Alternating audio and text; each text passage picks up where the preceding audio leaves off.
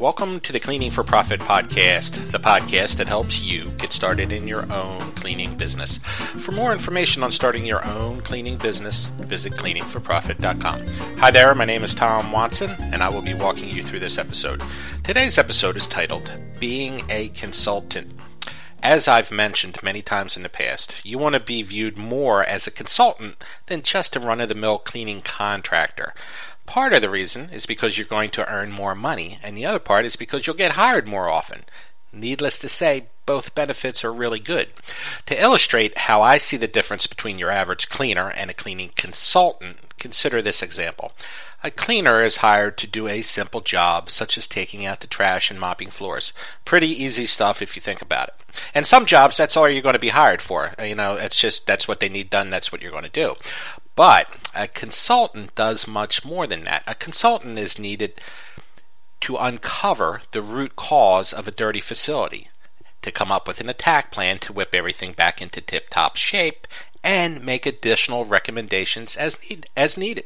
In essence, a consultant will help someone solve a problem they are experiencing in a more comprehensive way.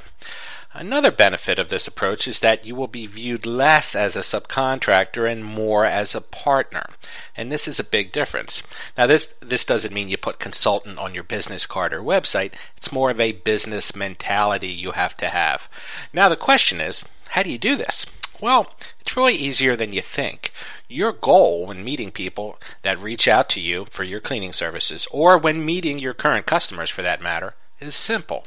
You want to be focused not just on performing the cleaning services per se, but on making suggestions or sharing your knowledge so that it positions you as an expert in your field. And you do that by slipping in information during the conversation with the person that you're talking to that makes you look knowledgeable about your profession. In almost every meeting you're ever going to have, you're going to have the ability to show your prospect that you know what you're talking about. For me, this meant I had several little snippets of information memorized so that when the opportunity came, and it did most of the time at one time or another, I would pounce on it. The goal is to fit in information into the conversation in an informal way, not like a robot reading from a script. For instance, whenever the topic of dirt came up, which happened all the time, I would make mention, if I could slide it in quickly, that roughly 79% of all dirt in a facility is water soluble. This includes sand, clay, quartz, limestone, among other minerals. 10% is resins, gums, and starches, and the remaining dirt was fats, oils, and rubbers. Whenever I fit that little bit of knowledge in, the look on their face was priceless. They were like, wow, this guy knows his stuff. Now, that's just one example of how you can position yourself as an expert in the eyes of the customer. There's many other little tidbits of info you can make mention of when the chance is available. Another example for me was the cost of keeping a building clean. It can get expensive. So I would make mention whenever I could fit it in that according to experts, it cost about $500 to $600 to remove just 1 pound of dirt from a building via traditional cleaning methods, such as carpet cleaning or general cleaning duties. So it's imperative that you have a plan in place to keep the soil outside where it belongs. This little tidbit would open the door to the importance of carpet cleaning, entrance mats, and other services that are profitable to you. And it's good for them. Now, if customers asked more about the mats, let's say, I would mention that someone needs to walk on a mat 6 to 10 complete steps to remove about 85% of the soil from the shoes. 6 to 10 steps to remove 85% of the soil from the shoes. This may mean 5 to 10 feet of mats before entering a building and maybe even another 5 or 10 feet of mat once inside. It may seem like a lot of mats, but the cost to remove the dirt is much more than the cost of those mats. So you want to get the dirt off their shoes as soon as they come in. And those mats are a lot cheaper than paying me to come in and clean your carpets a year from now when all this dirt's inside.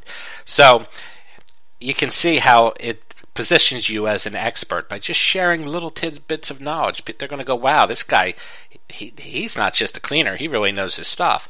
So even if nobody buys the walk-off mats, or they don't sound all that interested in the makeup of dirt, you are still laying the foundation that you know your stuff, that you're not just a run-of-the-mill cleaning contractor. Instead, you're a professional. And that helps position you above everybody else you're competing against, because they're not just calling you out for a bid, they're calling other people. And you want to come across as the most knowledgeable if possible, and this is how you do it.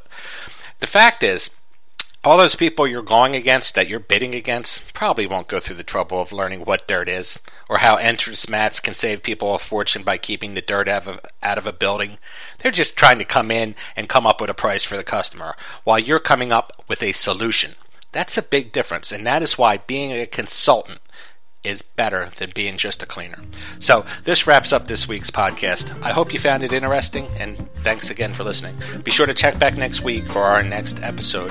For more information on how to start your own cleaning business, I encourage you to visit my blog at cleaningforprofit.com. Just click on the blog section for my latest posts.